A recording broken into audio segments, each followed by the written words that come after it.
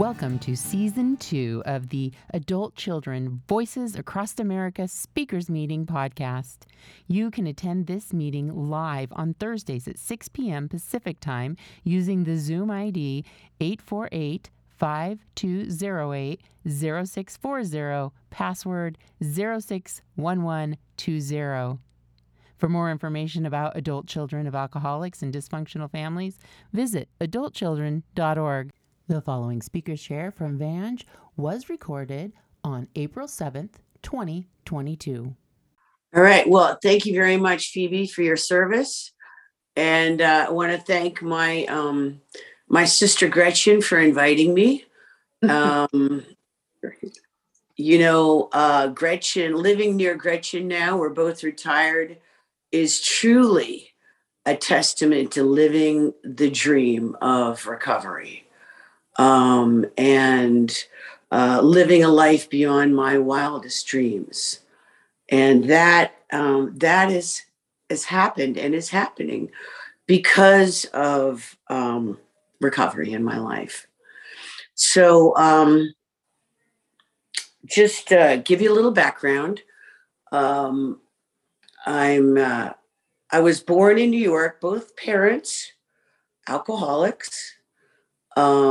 Of 4 siblings, 3 of us became alcoholic. And so it's pervasive. Alcoholism was just pervasive throughout my family line, on both sides of my family, and dysfunction. Growing up,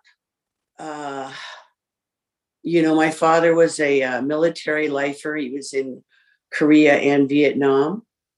And so he was never around. And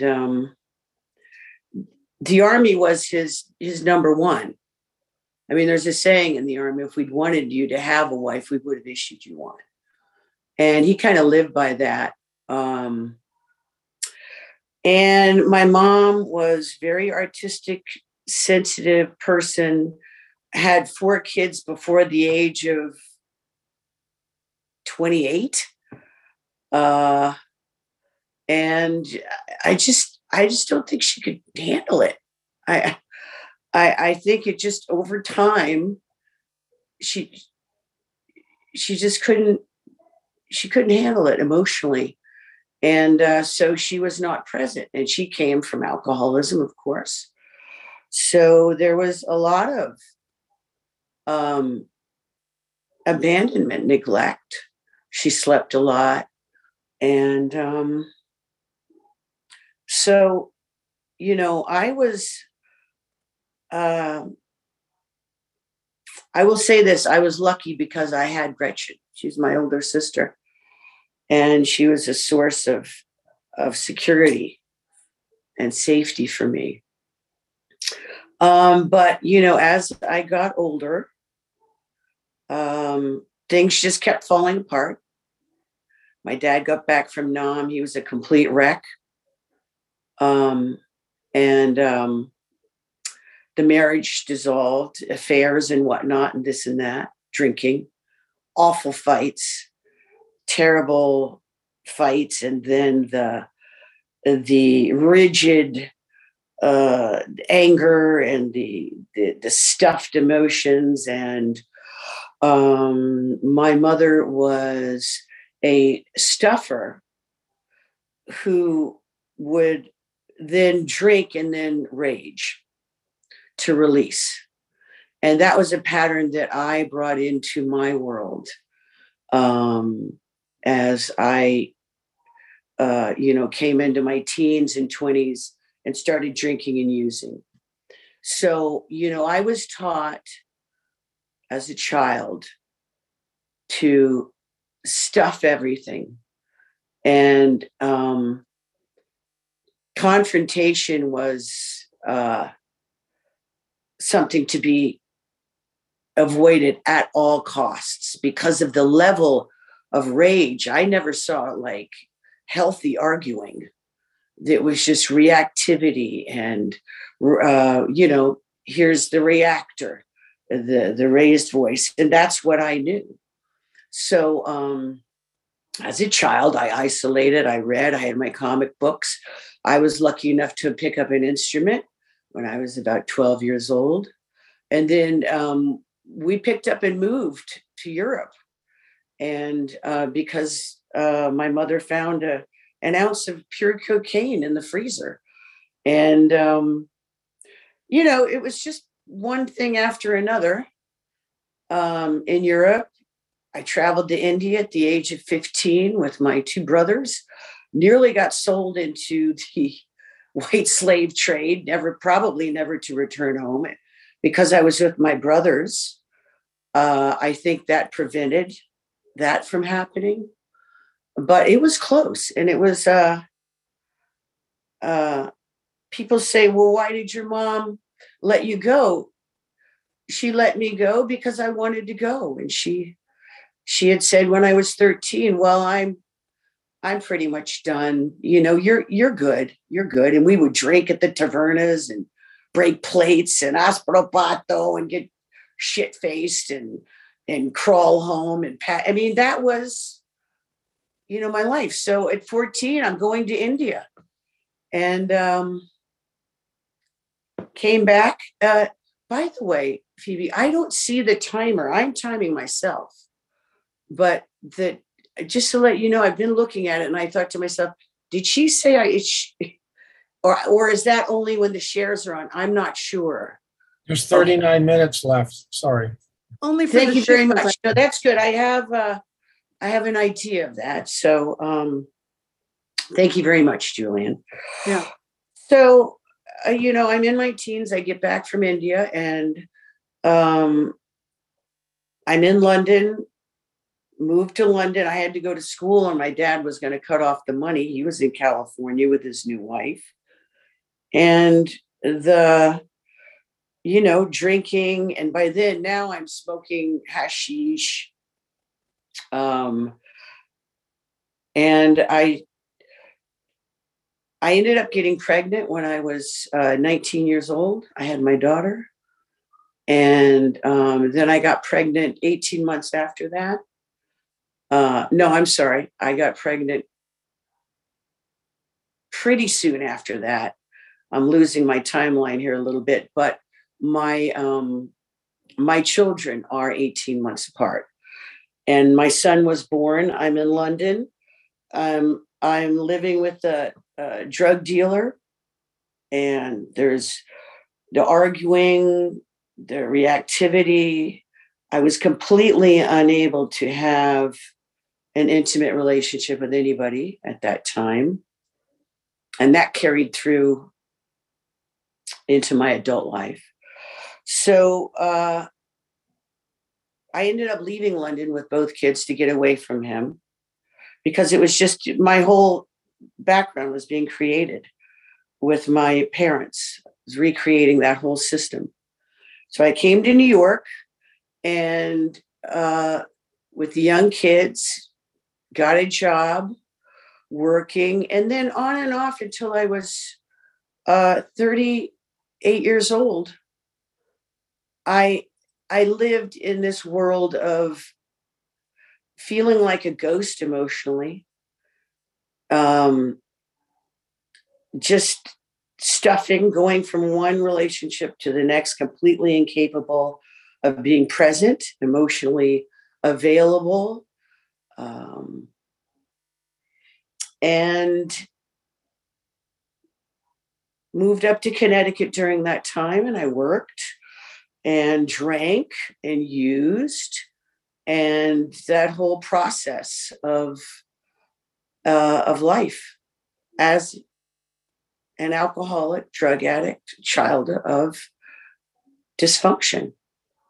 And so when I was in my 30s, I felt continually just this deep guilt, remorse, and shame. It was like a shroud I dragged around with me. A lot of it had to do with my parenting, because I couldn't be present. I could be present sometimes. I worked, I did this and that. I just didn't have it in me to be there, and my children suffered. And my mother was very sick at that time, from lung disease. So I knew she was dying. I was I was 37 years old. I knew she was dying. And I got sober. And it was the best thing I ever did in my entire life for myself, was to surrender that. And in that process, as I became sober, I would have glimmers of understanding, working the steps of how much I needed to do. And I got into therapy, and I, and started working on this process. And, being the onion, the more I did, the more I realized, wow, that's this whole area of myself that is, it's like a wasteland. And the way it was for me is with my intimate relationships. Very, very hard for me to trust on that deep level of really feeling like this person truly cares, because I had not seen that or experienced that. So I did not think that existed in any relationship I've been in my life. I've had one foot in the car, literally one foot in the car, and I am checking out everything you're doing. And after the honeymoon phase is over, I'm going to start trying to gain control of the situation so that I have the power. And then as that happens, I'm going to start undermining you, my lover, supposedly. So that I start to look better. This whole very, very screwed up, relational behavior. It started more and more. I started seeing this, and I was in denial about it. No, that's not me. I'm a great catch. Are you kidding me? I'm like, and sort of I would kind of fool myself. But over time, I got married, and to someone really honest, not an alcoholic. And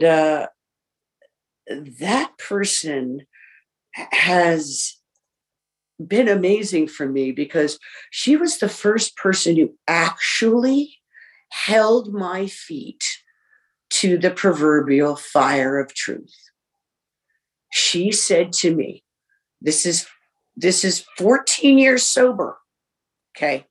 I'm like 52 years old. She said, this relationship will not last if you cannot be honest about what is going on with my grown children who were creating havoc, and this codependence I had, and the behavior. And so I hit a bottom. I hit a hard bottom with my behaviors, and I went into therapy. And the beauty of that was I could tell the therapist straight up to her face what I was doing. And that's a testament to recovery. I said, this is what I do. And she's like, well, that's not good. And I'm like, yeah, well, this is what I do. And very unhealthy behaviors. And I know that if I was not willing and did not work on these behaviors, I would not be in a relationship right now. Because this is like I don't know. This is my Everest. This work this is my work in my lifetime. I know it because it's so deep. And sometimes I haven't even been able to, to put it into words. Like, why is this still happening to me? Why do I do this? Like undermining date nights and being so reactive to my spouse, and this sense of rightness and all of this patterning. It's like, when? Like, what is it gonna fucking take? And it takes what it takes. And I was fortunate enough 4 years ago, I'd been in Al-Anon, and then CODA, and then I tried ACA years ago. I was like, oh, no, this isn't for me, because it scared the shit out of me. But this time I was like, oh, yes, it got me. And I'm like, yeah, this is what I have to do. And so I was able to get into a yellow book study. It was 2 years with the same women and work through those steps. And that has been wonderful. And then now we are on the laundry list workbook on trait 10. And I thought, now, Julian, does that mean I have 29 minutes left? I'm very sorry. I might be mixed up, but I think so. I might have it backwards though. I have about 15, 20 minutes left. Okay, so I had it backwards. I'm sorry. Does that make sense? 20 minutes, 20-ish? So, well, yeah, okay, that's fine. I mean, so what I thought I would do, I gave you all a little bit of history about what's happened and what's going on. I thought I'd talk about the laundry list, because that's what I'm doing now with these women.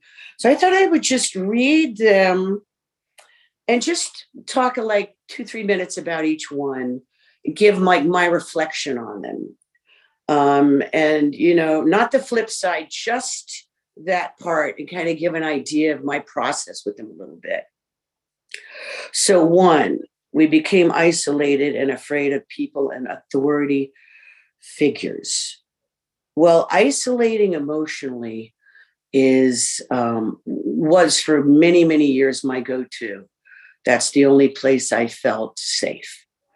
And I used that when I was a child, reading, and then I got into music, and that was also something that I could do that would bring me comfort. And now I do more like meditation kind of isolate. Like, it's not really isolating. I try to like incorporate myself fully in the space I'm in, on a daily basis. Try to be present with myself, in breath work, some yoga, just to like tap myself, like, here you are, you're here, Vange, everything's good. You're not a ghost anymore. I remind myself that, because I was a ghost. I was hollow and frightened and empty and sad and scared and very angry. So 2, we became approval seekers and lost our identity in the process. Well, that was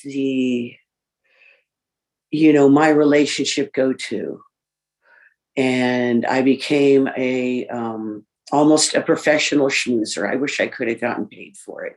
I could have retired a lot earlier than I did if I had gotten paid to schmooze, because, the whole thing of getting you to like me, that was everything.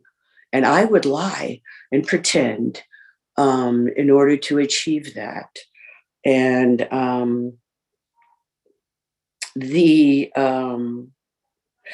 but with my intimate relationship, the approval seeker then would turn into the controller. It was very cunning. And that's the stuff that I work on to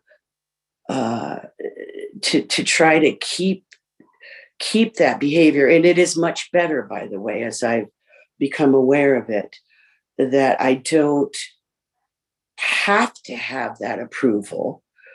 And I can understand when I'm not going to get that approval because my spouse might be preoccupied and it may not be a good time to look for approval. Although if I ask for a hug at any time, I'm going to get one. I have learned that. So that's something that's almost like I've had to learn. Instead of running like a little puppy or, hello, hello, hello, hello, hello, hello. It's like, hey, can I have a hug? Like, I don't feel good. And yes, I'm going to get a hug no matter what.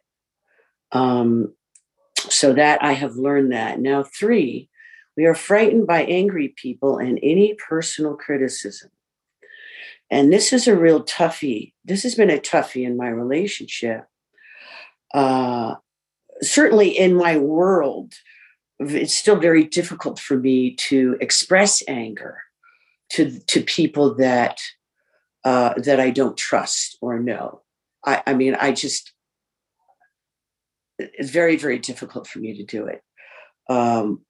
It's more important. I found it's more important for me to express anger to those people that I know, that are my family, my people. If I'm angry, I don't have to yell and raise my voice. Although that can happen, especially in my spousal relationship, because I'm more reactive and I can be like, rah, rah, rah, rah, rah. And then I'll be like, okay, calm down, walk away, take a moment, and then come back. And I've had to learn that process, but to also understand that learning how to argue is a good tool. Learning how to say, hey, I'm angry about this. And why isn't this? That's a huge tool for me. And that's been a hard haul for me to learn. And I'm getting better at it. And the personal criticism, I'm still very sensitive with personal criticism, pretty much all around, but I'm better at it. I can understand that that the criticism isn't saying I'm a bad person. It may be saying hey, you didn't wash this dish right. There's a huge difference with that. And I had to learn that. This dish is not washed right doesn't mean, you're a nasty bitch. It just means you didn't take the time because, distraction. So I've learned that too. And that's a process. I'm getting better at that. And then 4, we either become alcoholics, marry them, or both, or find another compulsive personality, such as a workaholic, to fulfill our sick abandonment needs. Well, I'm an alcoholic. And the relationship I'm in now is the healthiest relationship I've ever had because of the ability to be honest and present. It's a work in progress. I mean, we still get into it. But the good news is that we can get into it. And instead of me holding on to it with one foot in the car, one arm in the suitcase, it's like, well, wait a minute, we got into it. And then the next time we see each other, it's like, hey, what's going on? What's doing this? And if we need to discuss it further, we will. But it can move. It can be it was a thing that moves, like the wind blew it. And that's been incredibly wonderful for me to be able to do that, because it's so freeing that I don't have to hold on to leaving. I don't have to fucking always think about leaving. I can be like, oh, I don't have to leave. And that's an amazing feeling. 5, we live life from the viewpoint of victims and are attracted by that weakness in our love and friendship relationships. Well, that is something that I've been able to work through. Of course, when I was, in active addiction, that was my place, victim. That rationalized the drinking, the using, and the behavior. And I don't have to. I don't have to go to that place anymore. And if I do, I say to myself, well, let's hope that's really temporary. Like, throw yourself a 5-minute pity party and then let's move on, because I don't want to be in that place. That is, for me, that's not a good place for me to be. I want to be in a place of accountability and responsibility in my life and being present with what's going on. And if I'm doing that, I'm not a victim. So 6, we have an overdeveloped sense of responsibility, and it is easier for us to be concerned with others rather than ourselves. This enables us not to look too closely at our own faults, etc. And this was this played into a lot of my self-worth, and the low self-esteem, the big ego in me wanted to take care of, to handle, to do this, to do this. And some of that was because I didn't want to ask you for anything. I didn't want to ask anyone for anything. So then it was this do. And then, of course, I would get into that, would take me to victim mode because I do everything. So there's that. And then concerned with others, I love that. Then I wouldn't have to look at myself. So now if I start to get into that mode right away, I reframe and I bring it back to myself. I'm like, well, that's none of my business. What's going on over there with them? It's none of my business. So then I can bring it back to me. 7, we get guilt feelings when we stand up for ourselves instead of giving in to others. And this was me for many, many years. I would get like literally anxious, terrified to stand up for myself. And I still feel like I get that fluttery, talking about it. That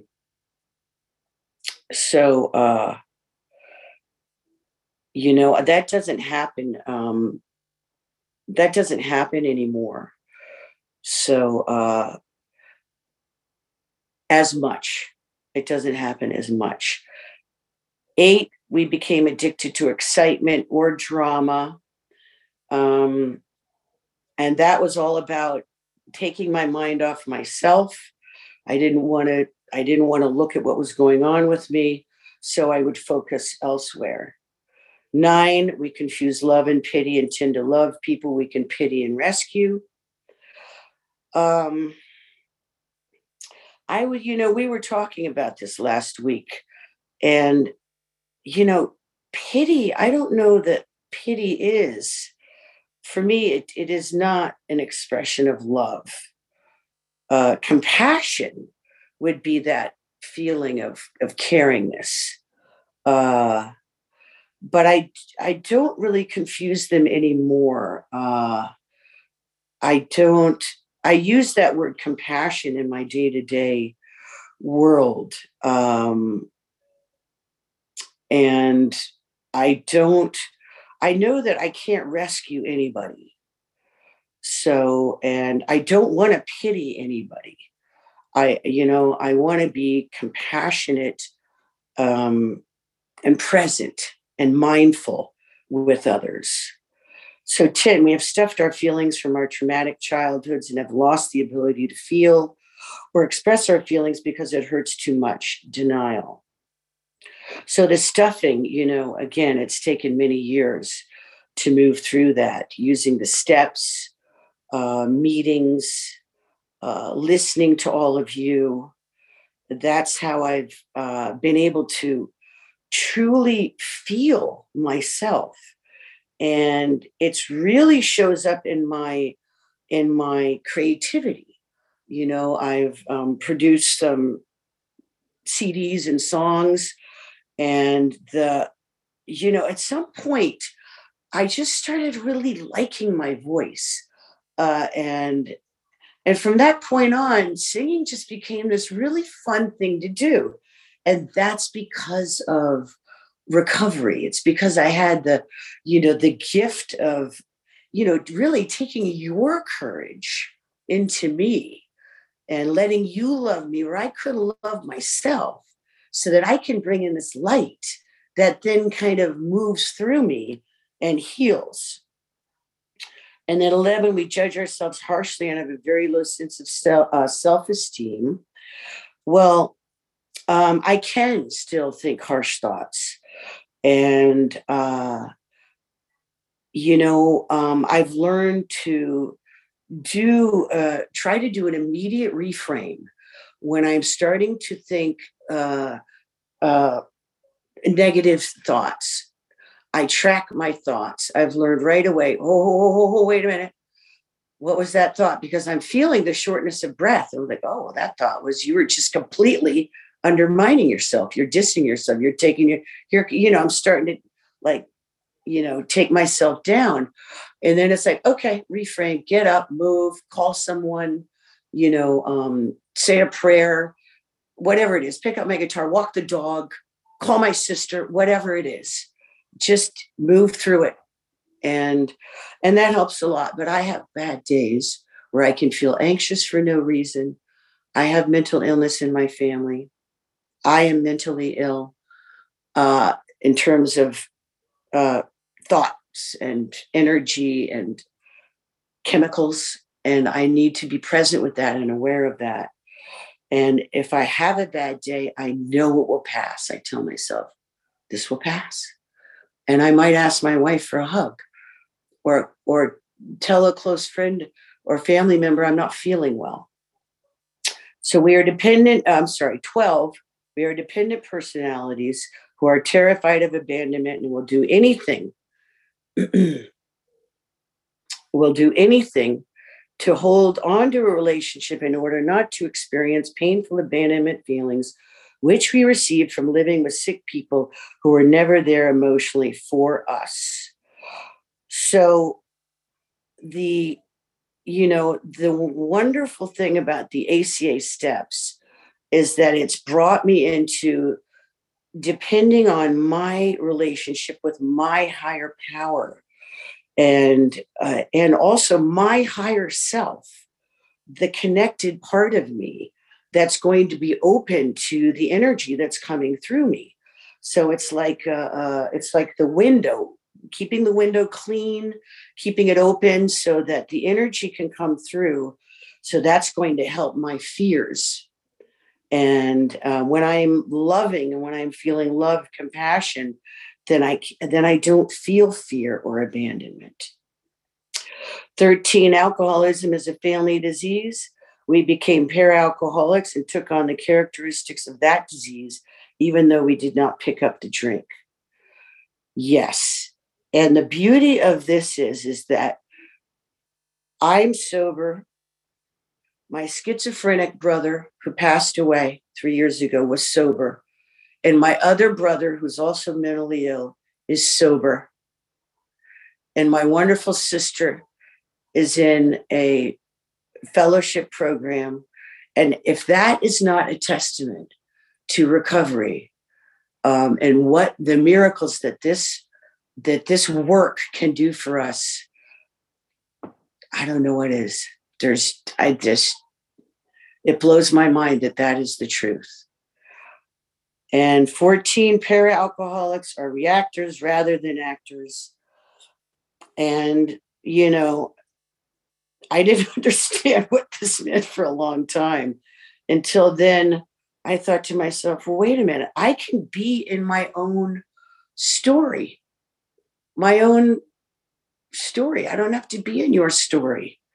I don't have to take on your story and this is my story. So here I am. I'm an actor in my own story.